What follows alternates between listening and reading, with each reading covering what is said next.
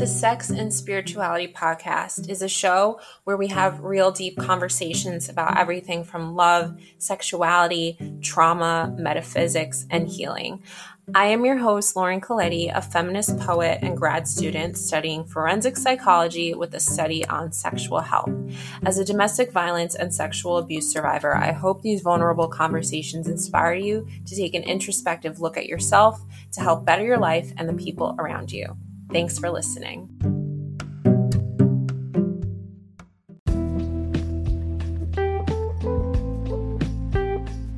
Hello, everyone. Welcome to Sex and Spirituality. I am your host, Lauren Coletti. I know it is Mental Health Awareness Month, but guess what? It's also Masturbation Month, so I had to do a sex episode because it's been a minute, and I wanted to talk about sex toys. Maybe products I'm loving, my recommendations, and kind of couples using sex toys and how to choose your first sex toy, because I've been masturbating for over 10 years now, and I bought, I think my first sex toy, honestly, an ex gave me. Kind of the only good thing that came out of that relationship, half joking, but I've been a devotee since. And buying the sex toy for the first time could be nerve-wracking. The number of options available, probably overwhelming, but do not worry. I have kind of the scoop on what to look for when choosing your first sex toy, all the way from body-safe materials, specific pleasure points, and toys for couples and partner play. I'm located in New York, so there's tons of stores kind of around me, and I love adamandeve.com, which you can buy discreet shipping sent right to your house. I also would advise to check out Sex with Emily's podcast and her website, where she has a lot of product recommendations. So first question is, what area do you want to focus on? The endless amount of options could be intimidating at first, but it provides you with the opportunity to choose a toy that targets the areas and types of stimulation that give you the greatest experience, because everyone's different and everyone enjoys different forms of pleasure. If you're not sure about where you'd like to focus your pleasure, buying a sex toy, get excited for the first time. Exploring your body and learning what types of stimulation you like is a unique and transformative experience. So there's so many different types of toys, insertable toys, internal toys like dildos, which kind of simulate vaginal intercourse. I'm not a huge fan of dildos personally. I love external toys and fingertip vibes that stimulate the clit, the vulva, and the outside labia majora and minora. There's also, my ultimate favorite is suction vibrators, which provide like a sucking sensation to the clit that mimics the feeling of oral sex. Truthfully, I've never had mind-blowing, ecstatic oral sex. I've never been a huge oral sex person. I don't know if I just haven't had it done great or if it's just not my cup of tea, but I will include my product recommendation for this at the end, which is a game changer. There's also butt plugs, anal beads, toys designed for anal play. There are classic wand toys like the Magic Wand, which is intense vibrations, rabbit vibes, which offer both internal and external stimulation for G-spot and clit pressure, and then couples toys like strap-ons, cock rings, the Wii Vibe for masturbation or couples play. So there's a lot of different designs and different like appearances. So when you're choosing your first sex toy in the wide range of options on the market, I would highly suggest reading reviews, asking around, contemplating what's important for you and what you are looking for. And many toys, like, you might be surprised, that are the most pleasurable don't even look like a penis.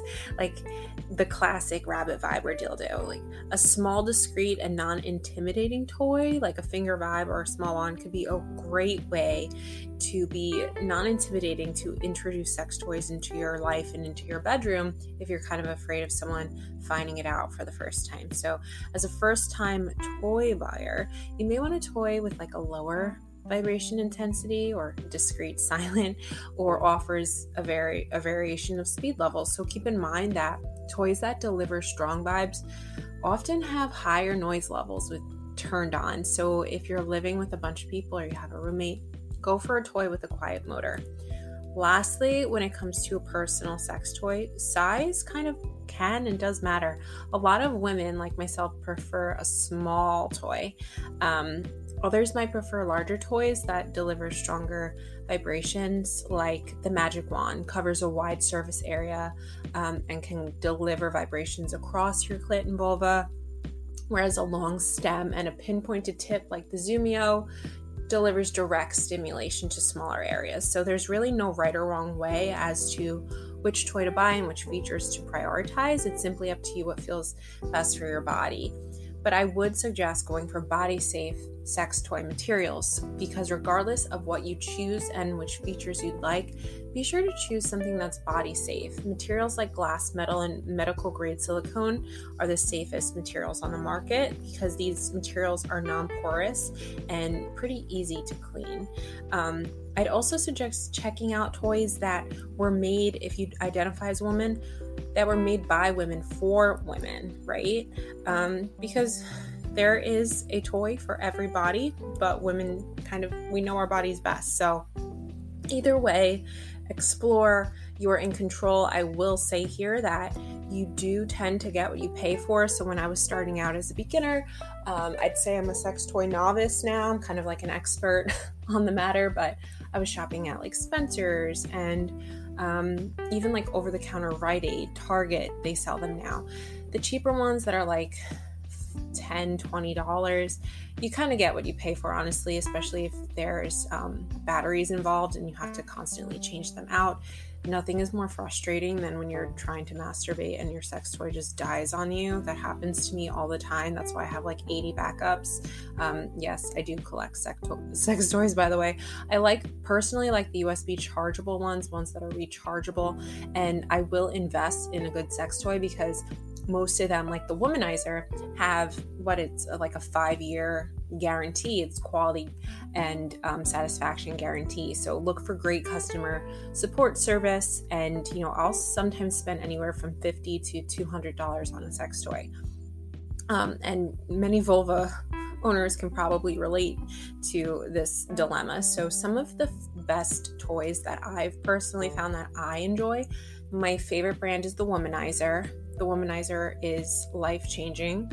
I will never go back. I've owned like 8 of them. I'm trying to get every single one that they've ever made. It's unlike any other. It is the suction cup-like device. I've tried the Zoomio, which was pretty expensive, and I gotta tell you, I'd always suggest trying toys more than once, maybe up to 5 times to really feel it out, see how it works, and know how your body responds to it. I gotta tell you, I was a little disappointed with the Zoomio, but I know there's different models, and I would be willing to buy another one and give it another shot. But it is better to use during intercourse because it's not like the Womanizer where it can kind of be bulky and get in the way. It's pretty small. The pinpoint tip is pretty small and can be used during intercourse, which is pretty cool. I've also bought the Magic Wand. It's kind of a hit or miss for me. Like, I probably wouldn't buy one again, but it's not horrible. It's always a backup toy I use just in case, because some days you're in the mood for different feels. Like, some days you're in the mood for stronger sensations or lighter vibrations and whatnot. I've had jade eggs. I've engaged in yoni steaming, yoni pearls. I've tried a product called the Secret Ceres. My latest purchase to my collection was the We-Vibe. I bought a couples vibrator for my boyfriend and I because, let's be real, men and women, like a lot of women, most women don't come from vaginal intercourse alone. The clitoris is kind of like the pleasure zone, and if that's not being stimulated or hit consistently, it could be really hard to get over that metaphorical edge. So I bought the couples vibrator. My boyfriend kind of found it painful. I found it a little uncomfortable when his pelvis was like hitting up against it. So I'm seeing if I could do an exchange or something like that. Because when women have sex, when they're not warmed up and they're not lubricated and their muscles aren't relaxed, sex could be really fucking painful. So I would always highly suggest engaging in something other than just, slamming away in PV sex. And always warm up. Foreplay, more play. I've tried the Crave Vesper necklace, which was like a cool accessory. It's like a vibrator you wear around your neck. Don't really wear it anymore, to be honest, but it was kind of cool at first. I would wear it everywhere I went because you never know when you need an orgasm, like all the time, right? I've also tried medical grade Kegel exercisers. Guys, I've tried like everything. Strengthening your pelvic floor has so many health benefits, particularly for women who have had children and have incontinence. It could be really helpful to strengthen your pelvic floor too. Those muscle contractions will strengthen your vaginal wall, and it could result in better sex, more pleasure, deeper orgasms. So they say. I haven't really experienced it, but then again, I haven't really used it. And in terms of lubes, because there should be a lube on every nightstand, as quoted by Emily Morris, Dr. Emily, who I love. What me and my boyfriend are using right now at his house, I have Muse Intimacy, which is a flavored lubricant. It is more so for oral sex. I don't really love it for intercourse because it could get really sticky, honestly. But hey, if you kind of gag when you're sucking on a dick, you get grossed out by like the smell or the bodily fluids, try a flavored lube. It's made without sugar, silicone, things like that. I think it's a hybrid water-based lube. Always would suggest water or silicone-based lubes. Oil-based lubes have been proven to be unsafe and they can cause infections and things like that. But always check if you're engaging in safe sex, which I would highly suggest, and you're using condoms. Some lubes are not latex compatible, so always check that out. The one at my house is Woo More Plain. It's a coconut oil, which I love because it's organic and it's natural. I really want to try Foria. It's a CBD. They call it a love oil lube, and it's supposed to kind of like relax your muscles. And I'm really intrigued with their product line. And I want to try their suppositories because even when using lube, if you're trying to have bud play, it could still be extremely painful, especially if your partner has like a huge dick. So I will let you know how that goes because I'm probably going to buy it when we run out of the lube at my house. But if you are in a partnered relationship, you're enjoying the company of a new sex partner, the encounter might be going very well. And sometimes we just have to spice it up and add more excitement, especially if the encounter hasn't quite met your expectations and you think a little assistance might be in order. So do we reach into that nightstand and pull out our favorite vibe? There is some risk involved in that. I think a lot of men, because of their egos, think that they might be insulted. They see it as a reflection that they're not pleasing you, which they probably aren't. I mean, half the time, let's be real. But they might see it as an invitation to take things to a new and more exciting level. So if the person's opposed to it, I would perhaps suggest like finding a more open-minded partner and someone that you share like similar views and goals for your sex life. But there is a lot of benefit in curiosity and exploration and taking things to the new level. And sometimes people mostly are just uneducated. They aren't aware of the different types of satisfaction that can come from using sex toys. So I would always suggest and encourage you to, after you spend some quality time together, discuss the potential and the possibilities that sex toys can add to your relationship. Because we love sex and we love sex toys, and sex toys can be used with a partner.